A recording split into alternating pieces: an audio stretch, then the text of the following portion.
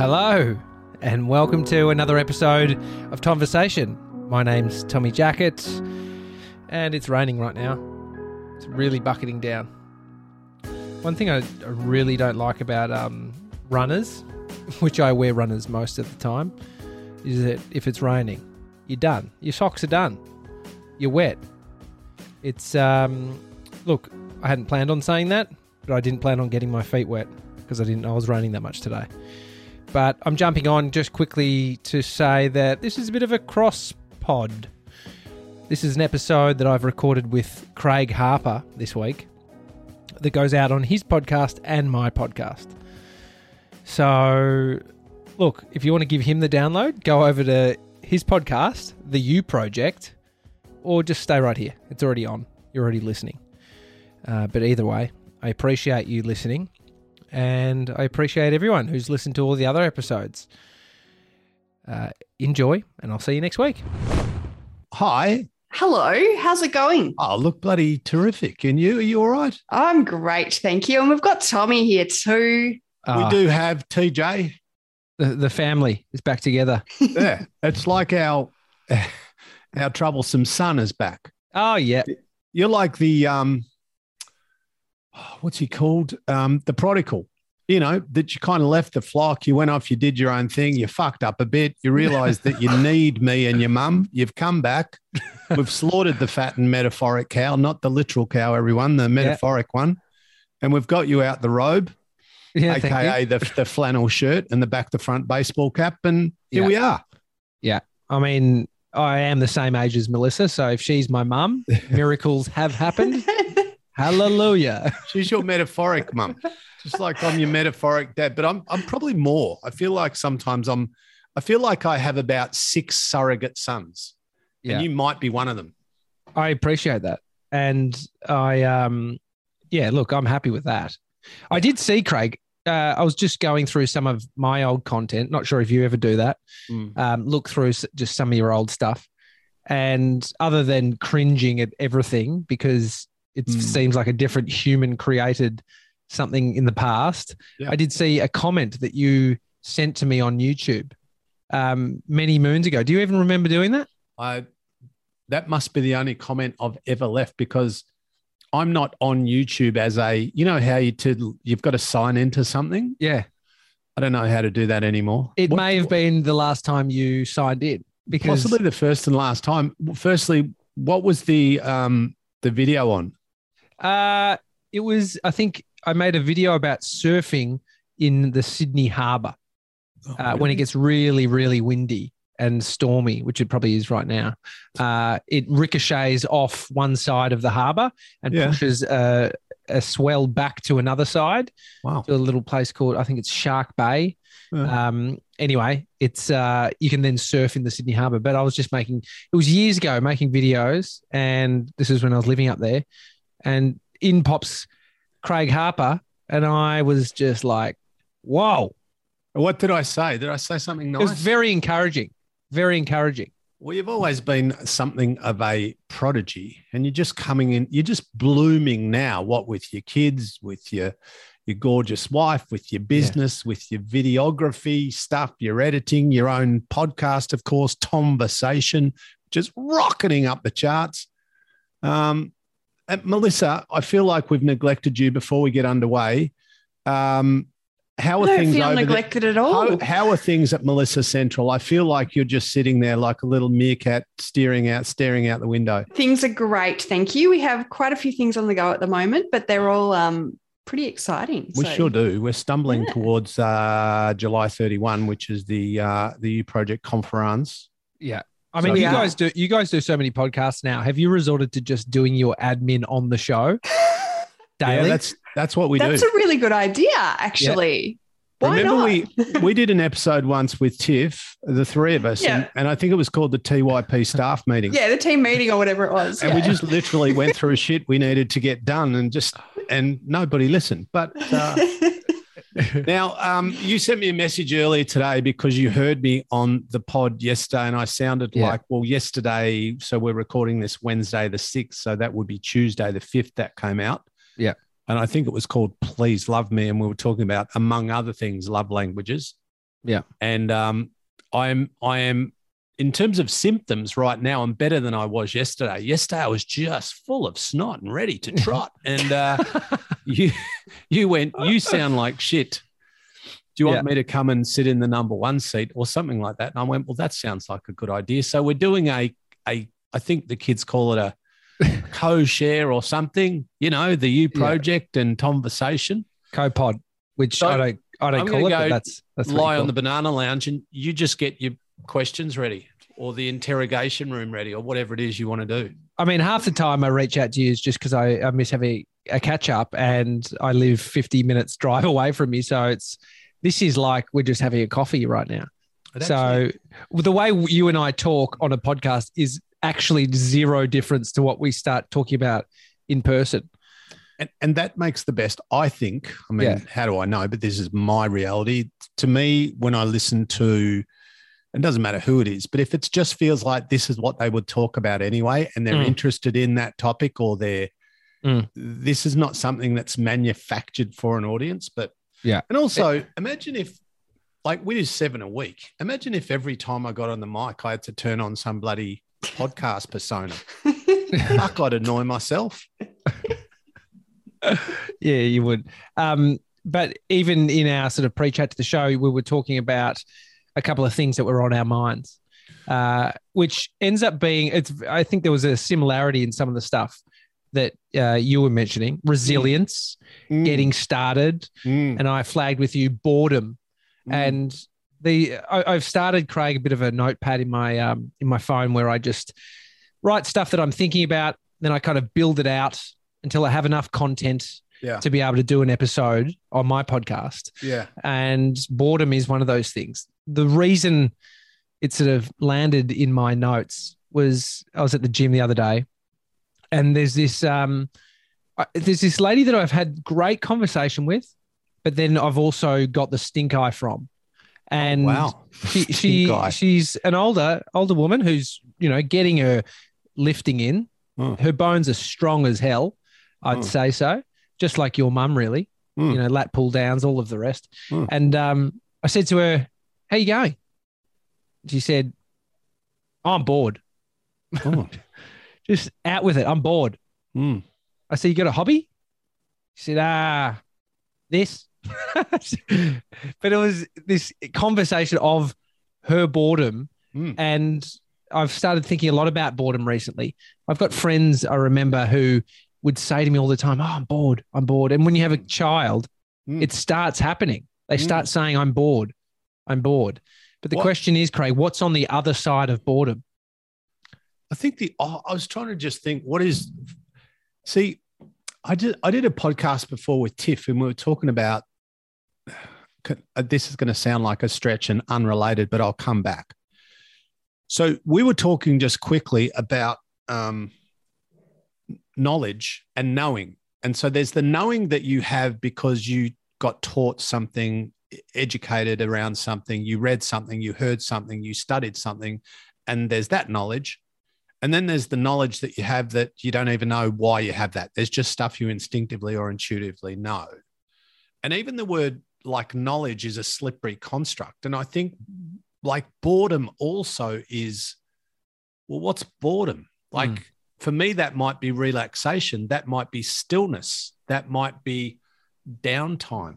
But I think for me, boredom would be the opposite of boredom would be engagement, would be stimulation, would be purpose, would be focus. And so why do you say that when people have kids, boredom can become a factor? Is that because they've got to do a lot of the same thing and they lose for a period of time some freedoms? No, sorry. The kids say, I'm bored. Oh, right. So it seems to be, so in my mind, yeah, you're right. Boredom, kind of a loose term. What is it? I heard a phrase from a meditation teacher that said, boredom is the inability to pay attention in the moment. Right. And if you think about, if you don't experience boredom, and I'm questioning this for myself because I don't necessarily feel a sense of boredom in my life. Yeah. But then the catch of that is, have I stimulated myself enough with the external stimulus that has meant that I'm not bored. So you can call a mate. I can message Craig Harper because I'm listening to his podcast. So there is a constant distraction away from my own mind and sitting with that. And so where boredom, I think, comes up for a lot of people is when they're not plugged into external stimulus from their own mind.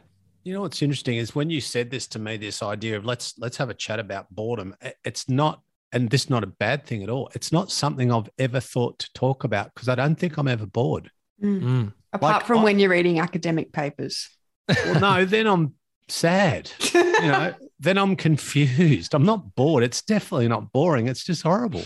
But yeah, it's an interesting thing, isn't it? And I think sometimes, like I used to hear this when I remember walking up the stairs of Harper's, my gym, my big gym on the highway, this big 10,000 square foot fucking Goliath of a personal training facility.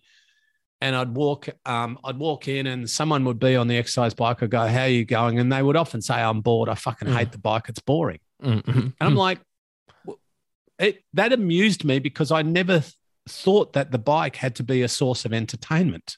It's like, it doesn't make sense. It's like, well, it's not there to entertain you. It's there to serve a practical purpose, which is to get your heart rate up or burn a few calories or get your legs stronger and improve your fitness or lower your resting heart rate. And I guess it's just really how we frame things. Like to me, boredom is a story that we tell ourselves about something. Like you think somebody could be at work really busy, but bored. Somebody could be sitting by themselves in stillness with nothing to do and completely engaged with the universe. Yeah. Yeah. So you're saying there is, once you cut through that mindset or that pattern of thinking, you can experience something other than boredom, just enjoying that moment. Because if you think about it, if you're on the bike and I've been this guy on the stepper, I'm not in that gym. My mind is somewhere else, which is creating this internal friction for me that is very fucking painful beyond the physical, pain that I may be experiencing from the bike, mental pain. So it is a funny thing because it's, back to what that guy says about inability to pay attention. If you can pay attention to the moment, even to the feeling of boredom, it can be cut through. You can cut through it slightly. I wonder what the benefit of boredom is. Yeah. Oh, 100%. I wonder, and it's funny, like, I don't like being bored. I don't like being uncomfortable. I don't like dealing with things that are unfamiliar. There's all these things that we don't like. And I go, wow, imagine if your biggest problem is boredom. It's like, it's not like cancer, is it? Like there's a scale of problems. There's a scale of hard stuff. I'm pretty sure boredom is not up near the, life-threatening disease end of the scale. But, and I think it's also a completely individual response to whatever people are in the middle of. I'm like, and especially you think 2022, you've never had more shit to look at or research or watch or listen to or experience or get involved in. Even I understand back in the day, like when I grew up in Latrobe Valley, I would understand if I was living in 1978 and I was 45 years old living in Latrobe Valley with no mobile phones, with no internet, I could understand that. And I was living in a version of Groundhog Day, which probably a lot of people were in that kind of time and space. Then I would get that. But I think that for us living in our first world comfort these days, it's pretty easy to find your way out of it. And is that a good thing or a bad thing? Well, it depends if you see boredom as a negative or a potential platform to something positive. I guess. It's boredom. So what's another word for boredom? Well, I'm not doing anything maybe, or I'm not focused or not stimulated. Well, can you, the same person in the same place, can you shift your thinking? Can you literally change that experience from a boredom to curiosity by changing what you're focused on or what you're paying attention to? So it could be reframing, but then I guess for right now, as an experiment for anyone listening, if you had zero access to stimulus, can't read a book, you can't go for a walk, I'm just actually explaining lockdown for 2020. Yeah, right. But you that's can't true. get on your phone, which is a computer. You can do so many things. Yeah. That, like, then that is the test of Mm. those feelings that might equate to verbalizing as boredom. Mm. And Well, I think, sorry, Tommy, I think one of kind of not exactly in this space, but near this space, like, and I'm going to fuck this up a little bit, but Viktor Frankl wrote arguably the greatest book of the 20th century called Man's Search for Meaning. So he was a psychiatrist who was in the camps in Germany. I think he was in Auschwitz. I may have that wrong. Can you Google Viktor Frankl, which camp he was in? Anyway, he wrote Man's Search for Meaning, and he basically said what they can't take from us is our mind and our hope. Mm-hmm. And so in the worst of the worst, was it Auschwitz? Yes. Thank you. So in the worst of the worst, like he was teaching the men around him, men and women around him, how to be somewhere else, you know, how to defy the practical physical reality of where they were. So yeah, it's an interesting, I think, not just boredom, but managing your mind in general is like, it's the ever-present challenge, isn't it? How's your mind at the moment? Sharp as shit, or just a bit foggy with? My mind's all right. I love, you know, it's funny when I'm about, my favorite podcasts are when, and this is just me personally, what I enjoy, they're actually the ones where I'm being grilled. I really like others where I'm talking to people, but where I'm interviewing someone, I enjoy those too. But I like getting on a podcast where someone's going to ask me stuff and I don't know what's coming. Yeah, which most people hate that. Like, I even have people who have me on their show, like people I've never been on before, and they want to send me the questions in advance. I'm like, don't. I like, whatever you do, don't, because one, I'll fuck up your plan because I'm not gonna read those questions, and I'm definitely not going to plan my answers. Yeah. And they can't get their head around the fact that a guest doesn't want forewarning of what he's going to be asked about. Yeah. Well, if you're, I mean, the people that might really want answers or questions ahead of time, do you think there's probably a high chance that they are more self-critical in that, you know, they're looking back, thinking about what they've done and what they've said and how they could have done it better? Yes. Like, it's, you know, my wife just went for a job, did a job interview, landed the job. Give her a clap, please. Well done.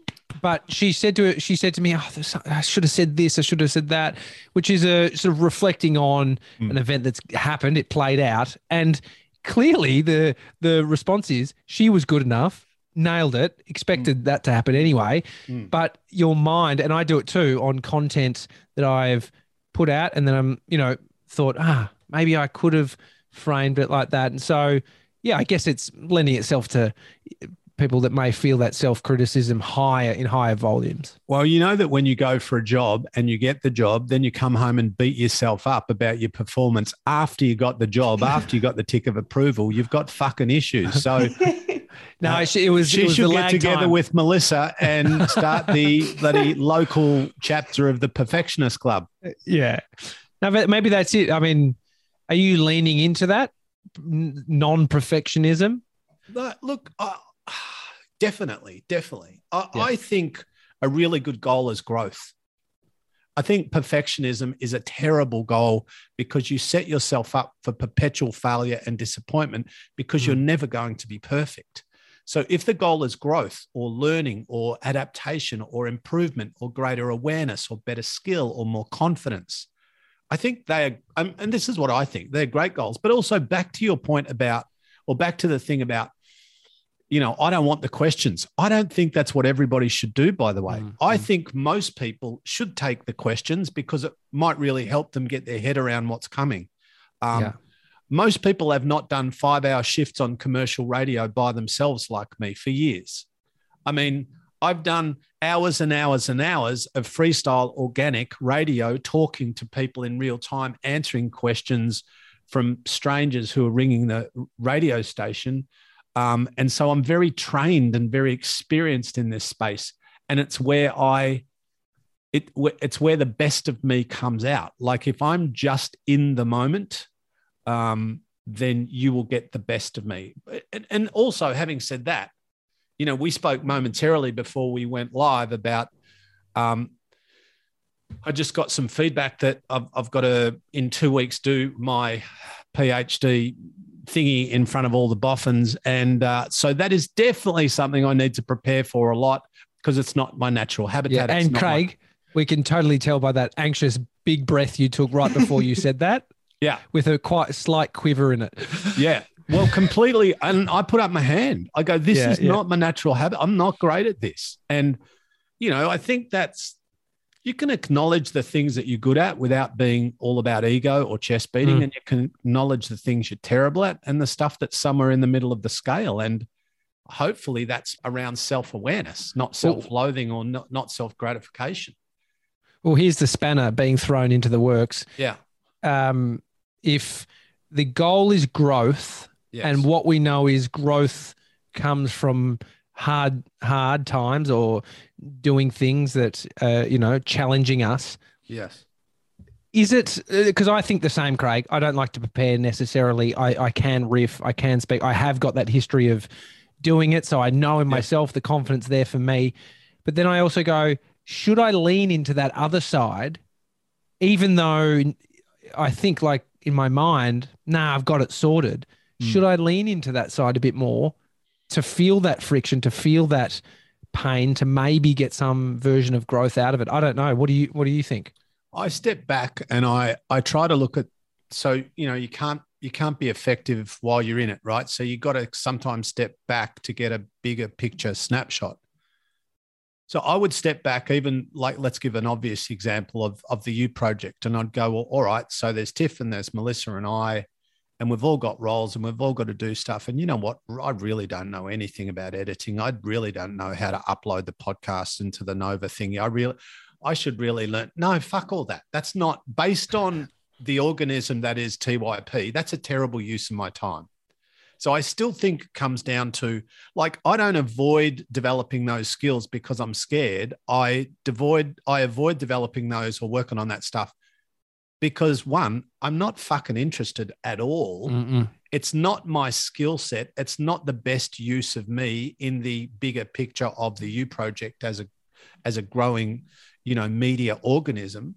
And yeah, based on what I want to do, create and change, that's not important. But if we looked at another thing, when I fucking hate reading academic journals, well, the thing is stiff shit, Craig, you have to. So you need to lean into that. Like, I'm not doing all this stuff for fun. I'm doing this because this is what's required as a researcher doing this kind of stuff that I'm doing. And so if I was avoiding that, then I'm the problem. I think it's knowing the uncomfortable stuff that you don't love that you should lean into, and then the other stuff that really doesn't serve you, because you can't do everything and learn everything and perfect everything. Mm-hmm. So I think it's important to know, what is really in the context of my life and where I'm going and what I want to do, create. What do I need to lean into? Absolutely. Getting clear can give you that. I think about, I mean, it's just a period of time for me with children and seeing their resistance to starting or doing something with the slight knowledge that it might not work out or it might not, like you see it in a 5-year-old. They actually they go, I will not be able to do that, so I'm not doing that. Yes. How do you bloody know you can't do that? But I think there would be kids out of school. I'm thinking about myself as a young teenager in my early 20s. Yeah. I think I probably had a bit of, faux confidence. I don't know where it came from, but I think there's probably a lot of people that don't have that confidence because they haven't done it. And so they don't get started on these things, on anything in life. Yeah. Yeah. I think, what's interesting when you're a kid or even when you're a young adult, like I met you, I don't know if that was the first time I met you, but I did a weekend years ago, maybe 11 or 12 years ago, called Mind, Body, Emotion, MBE. And you came along and you were, I don't know, doing your year 10 geography homework in the breaks or something. You were a baby. That sounds about me. Yeah. But I think that when you're a kid, when you're a young adult, when you're in your 30s, when you're middle-aged, when you're older, you're still trying to figure out what's the right thing for you. You're still trying to, like, we had a guy on recently who spoke about Montessori who was amazing. And I kind of knew what Montessori was, but I didn't understand that. And I still don't understand the totality of it. But I just loved, and I'm not plugging Montessori. I'm talking about the way that people learn and the best environment and the best model and the best kind of approach and the best, even down to where kids sit and how kids sit in a room and teaching styles. And it was so interesting to hear something that was so far from what I grew up in.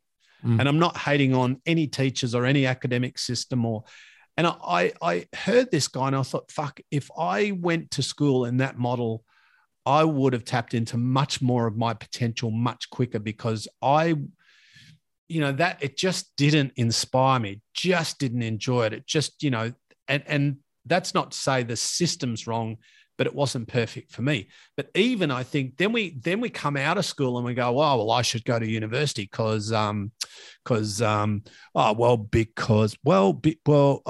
people go to university, or I should get a job. Yep, I should get a job. Then I should work for old mate, and then I'll do that for 40 years and retire. And I should get married before I'm 30, and I should have a dog and 2 kids and a station wagon. And we kind of grow up in this mindset of what we should do, which is not a hard to understand thing, but we're programmed. But when you go, like for you don't have a boss, you don't have a job, you literally make shit up. You create stuff, you create videos, you create connections, you host other people's podcasts, you have your own podcast, you come up with ideas, you do amazing little films that you post that some of them have had millions of views, and you've been on telly and you've done radio, but you haven't really had a job per se. It's because you keep opening new doors and trying things. And I've known you when you've been flying and dying and every space in between, But I think that's I don't know how I got here, but I think that's that freedom of thinking outside of the programming that most of us either live in or were programmed in growing up. And if there's a struggle to get out of that programming, that makes a lot of sense, because if you've been brought up in that culture, which we all have, go to school, go to uni, go to work, it's thinking like that, like you're probably on the rarer side if that is you. So, but that doesn't mean that if you're feeling like you're strapped into the bloody matrix that you can't, untap, take what was it? The blue pill or red pill? I don't know. But you think about when we grow up, we are taught what to think, not how to think. We're told what to think, not how. And so, when you grow up in a certain, and I'm sorry to bang on about this, it's not religion or Catholicism I'm talking about, but when you grow up in a certain environment, and I grew up in the Catholic Church, or a lot of my, I was Catholic school, Catholic friends, Catholic church on the weekends, blah, blah, blah. Then you grow up in a Catholic mindset and Catholic rules and Catholic kind of theology and philosophy, ideology, and all of that. And you are not taught to think for yourself. You are told that this is how God works: heaven, hell, purgatory, sin, mortal sin, venial sin, good stuff, bad stuff, fornication, blah, blah, and if you do this, then that will happen. If you don't do this, then this will happen. These are the rules. If you break that, the eternal fire of hell, pain and suffering forever. And, you basically taught these things that there's no room in any of that for the person to think for themselves or disagree or push back. And if you do disagree or you do question or you do push back, and I'm not talking about just in Catholicism or religion, but in a lot of, environments or echo chambers where we grow up, if you do think for yourself, not because you want to be difficult or not because you want to be contrary or not because you want to rebel, but you just fucking think differently, then you're criticized and or condemned. And so we are very, very much discouraged from stepping away from the status quo or thinking for ourselves, or because if you think for yourself, Tom, I can't control you and I want to control you. You know, if you don't agree with me, fuck, that doesn't suit me. If you don't, you know, and it's everything from religion to marketing. But people even are trying to influence and control thought. Yeah. And I think, what about naturally, if you take a look at your relationships, you know, the people around you, I'd say majority of people around you probably think like you. And that might be subconscious that has happened. I have a bunch of mates that I think are wild in their thinking. Yes. But I can feel myself triggered sometimes when we're speaking, but that is only because I'm also saying I want some people that do think differently. But do you know what? I actually probably enjoy it more when people think like I do. And so it's like a human nature that is appealing when you and I and Melissa, we're all into the same shit. We're all down the pub talking about sport because that's what we love. Yes. Yes. That is interesting. Is it? Well, we did evolve in tribes and we do feel security, belonging. And so, you know, sometimes disagreement means you're out of the tribe, and there's all that kind of hardwiring from, you know, our kind of evolutionary timeline and all of that stuff. But I don't think that having a great friendship with somebody needs to come at the cost of compromising what you think, you know. I mean, if you clash with a friend on everything, it's maybe not a great fit. You know, it's maybe not awesome. Yeah. But I think having healthy disagreements or even conflict, not in a adversarial way, but where you think A and they think B. And, you know, I've spoken about this many times before. I've got really close friends that are Christians and ministers and Buddhists and atheists and Muslims and, you know, like a bunch of different ideologies and philosophies and theologies. And I don't, not that I don't care about them, but I don't care what they believe as long as I reckon they're good people. And for the most part, we have something in common. Ergo, it's going to be hard to have much of a friendship. Yeah. I mean, my experience outside of kind of what you kind of explained there, doing a podcast every day, which I did a couple of years ago with Josh, the Daily Talk Show. Check it out. Still getting 10,000 downloads a month. Thank you. Of course you are. Because haven't done an episode in years. Anyway, I've never met somebody who I probably think differently, or our mind approaches things differently than him. But maybe that's because I actually have a friendship, a close friendship with him. So I am giving the time to that.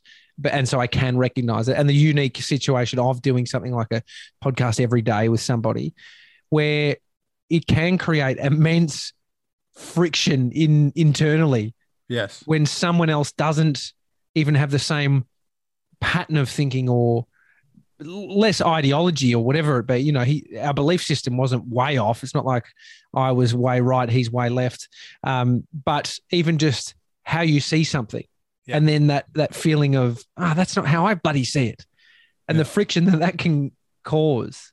Yeah. I think Melissa and I are like that in that we're very different people and very different personalities. Do you think so, Melissa? I totally agree. That's what I was just thinking about when Tommy was saying that it's funny that there are certain things that I'd like done one particular way, but you'd prefer it done a different way. And it's a matter of just kind of, you know, finding a happy medium, I guess. But I think that can be quite beneficial in many ways as well. Yeah, I like it done the right way. And no, that's okay though. Yeah. See what I did there, everyone? Just fucking around. But also, but we have very different personalities. Yeah. So Melissa wants to plan the fuck out of everything. Yeah. And we've got a timeline, we've got a checklist, we've got, you know, I'm like, you know, wow, it will be right. Like, will be right, famous last words. So it's my will be rightness and my freestyleness and her lists and her checking and auditing and refining and editing and planning. It's actually a nice combination. No, I agree. And then, I mean, if you just to look at both of those sides and those approaches, there is an energy that comes with that approach from each of you. Yeah. And so, I mean, I've been just with the mindfulness practice and meditation learnings, what is like, if you were to let that go a bit, where do you land? You know, do you live a little lighter in that? Sure, there's 2 ways, there's 10 ways, there's 100 ways to do one thing. Yeah. But it doesn't necessarily matter if it's your way or the other person's way. It's when the thinking attaches to it that, no, this is the only way. And then what that can create internally, that sort of friction or, you know, negative sort of internal feeling. I reckon we're both, Melissa, you tell me what you think after this and disagree if you think I'm wrong. I think we're both good at respecting what the other wants, because we're both pretty easygoing on most things. Like if we do, like, let's say at the end of this, Melissa went, Tommy said that thing about blah, blah, blah. I think we should take that out. And I don't think we should. And she does. I'll go, yeah, take it out, because it doesn't make any difference to me. Yeah. It's like, sure. But if I went, no, I really think we should leave it in, Melissa would go, no worries. And we have a lot of conversations about everything from, you know, when we started, and by the way, it was very difficult to get our speakers list for, you know, the U Project conference, because there are so many fucking awesome people. And I know that no matter which 6 or 7 people we invite, there's going to be 50 that get their nose a little bit out of joint and go, how come I'm not speaking? And it doesn't matter who, like, it's like, well, sorry, dude, we can't have 50 speakers on a day, but you're definitely awesome and we love you. And, you know, we started with a list of about 30. Yeah. And we just, or more, and we just go, and Tom, you were number 31. So next year.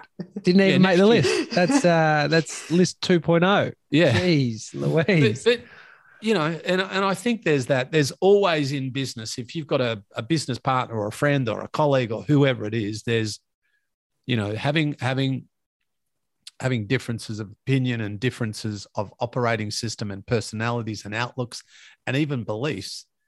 It's to me, it just makes things more interesting. I don't want to work with a clone of me. I would hate that. Because I definitely need other people to disagree with me, to have a different opinion to me, to give me a perspective that I don't have, so I can see what I am like, or what this is like, or whatever that. Sometimes I finish a podcast and I go, that was terrible. Melissa goes, no, that was really good. I thought it was a 2. She goes, no, that was a 7 or 8. People will love it. And by the way, we've probably done over the years 20 podcasts that never made it, because I went, that sounds dog shit, or Melissa went, that I didn't like that, but there are more times than not where one of us will think it's rubbish and the other one goes, no, I actually think that'll be fine. And we put it to air and it's fine. And I mean, you know, that's a good example of a tangible product that has multiple people involved in. But think about individuals living their life where that dialogue is happening inside of their own head. And there's not a second person to say, that was actually great. Yeah. And so, I mean, for me, I've learnt to be more skeptical and look for the bullshit that I'm telling myself in life. Yes. Because I have gone through that so many times, and it's nice if you've had the experience of doing it with other people where that has played out exactly how you said. Do you have people that you like, if you come up with a thought or an idea or a title or something that you're back and forwards on, you must run it by Amy? Yeah, I mean, I've also got to the point sometimes where I think doing it the way I'm thinking in my own head, I'll wait for the feedback on the other side. So yeah, I talk to my wife about certain things, but there's sometimes I don't even know how to explain it. I can't explain it. If there's an idea that I've got that I'm trying to communicate, I almost don't want to tarnish it with another person's thought. Right. So I want to execute on it and see if it, it's like testing it myself, before, like some of the videos I've done that have worked really well. I know people close to me have thought they wouldn't work. Yes. And in my head, I've just like found this feeling that sometimes I can land on where I'm like, nah, yes. I know it. I can't explain it too much, but I got to get going. See ya. I'll be back soon. Well, they can't experience the totality of your idea. Like, Yes. but you've got a different, like what's in your head and what's in your emotional system and nervous system when you're excited about a concept and you can see what it's got, the real thing's going to be look like or going to look like. I wrote a post a few weeks ago and I thought that maybe someone might be bothered by this, but I don't think so. But just as a precaution, I sent it to Melissa and she goes, no. No. I go, really? Because I thought for sure she'd go, no, that's good. Because it was, I can't even remember what it was, but it took me a fucking long time to write and it made a really good point. So I can't have been that brilliant because I can't remember it, but I do. And I write think a lot. that's what I said. I'm like, you've got a really good point, but I could see this. I could see people taking this and running with it. I don't know how I'm going to go 5 years from now, Tom, if our world continues on in terms of everyone getting offended by anything and everything. I don't know how I'm going to go because I feel like, you know, the old, what like literally, and we said this yesterday, I think, or the day before, we were saying if you live in basically a culture where anyone can literally deem anything, any word, any sentence by anyone to be offensive, fucking hell, what? Yeah, we're going to have to all fucking, I don't know what we're going to have to do. Like, but I think the other side is you've done so much podcasting that you would have come unstuck by now. And I know you personally outside of podcasting and recording conversations. I don't think there's nothing there. And that's why there's nothing there outside. There's nothing there on the podcast. Yeah. I mean, same for me. I've got thousands of hours of audio of me, which I think this, but I'm just not a piece of shit. Yeah. I don't think I'm a piece of shit person. But you're right. Sure you're not. You get my tick, you get our tick. Yeah, tick from me too. Oh, thanks, Melissa. And it's funny when you kind of play in the self-help. Like I don't even like that term, but let's go personal development, personal growth, education. You know, you're in that space. It like the role kind of requires you to challenge people a bit. And while it's like people love the idea of personal growth and self-help, but you have to differentiate between the product, you know, and when I say the product, I'm talking about, or the idea, the theory, you know, the theory of self-help is a book. The theory of self-help is a podcast, Tommy and Melissa and Harp's banging on. A theory is a meme on social media. The theory is a workshop or a keynote presentation. There's all these, and we call that self-help. But for me, it's not really, because for me, self-help is literally a practical process of helping yourself, you know, and then, so in this space where I see potential in people that they don't see in themselves, or I see possibilities, or I see things about them, and broadly speaking, because I see it in myself and I've worked with so many people, it's like I can confidently say when I walk into a room that probably most people in the room overthink. And I know that because I've asked that question 100 times and nearly 100% of hands go up, and I've spoken to a lot of people, and I can also confidently assume there's self-doubt and self-loathing and imposter syndrome and all these things. But the antidote to all of this is not more theory. The antidote is stepping into the process of changing you, you know? And so as the provocateur, like in a way, I'm a provocateur. I'm trying to provoke people to take action. I'm trying to, you know, if my goal was just to sing Kumbaya and hug people and tell everyone they're awesome and fucking give everyone a metaphoric back rub and a fucking unicorn and a puppy, well, no one's growing, learning, evolving. And it's pretty self kind of gratifying. And in a short period of time, I think we would fall over.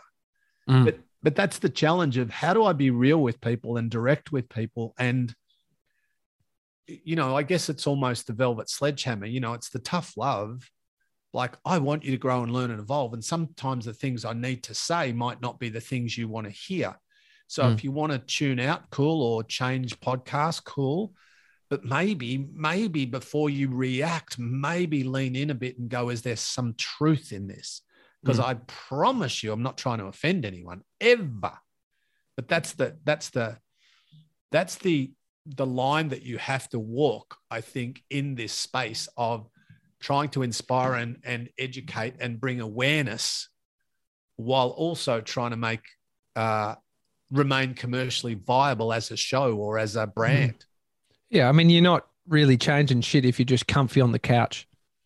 That's a metaphor for life, in that if you're wanting to make changes, there has to be some level of discomfort that is enough to send you in the direction of help. You know, for people that are into self-help, there would 100%, and I've been one of them, that actually gets something out of these self-help books that doesn't do shit but makes me feel a bit warm inside. I think that's the majority, unfortunately. And I'm not throwing anyone under the bus, because I did that myself. Like, I literally was probably for a minute Australia's highest profile trainer while eating shit, while eating bad food and hiding my behaviors and not walking the talk. So knowing what to do, having education, having knowledge, having insight, having resources, having a gym membership, having a cheer squad, none of those things are the same as doing the work. Yeah. And this is the ever-present elephant in the room, that so many people are doing everything except the work. And then they're like, how the fuck did my life end up like this? I'm like, well, how do you reckon? You know? Well, let's wrap it up there, because this is my show. You're kind of on my podcast as well as yours. We are. I mean, unless Melissa's going to come in and tell me that it's not the right time to wrap it up, but go for it. Wrap away. See, yeah, Melissa and I are quite similar in that. Thanks for joining me. The 30th of August, no. 31st of July? 31st of July, the U Project Conference. That is it. I was 31st on the list as speaker. I've been cut. The list is now at 7, and there's some awesome names on there. I'll let Melissa run through them on another episode, because I have heard her go through it. She's good at that. And Tommy will be at the entrance pointing towards the exits and the toilets. Yep. 31 also comes with, usher abilities. So I'll be there. High fives. Thanks, Tommy. Thanks, Melissa. Thanks, everyone.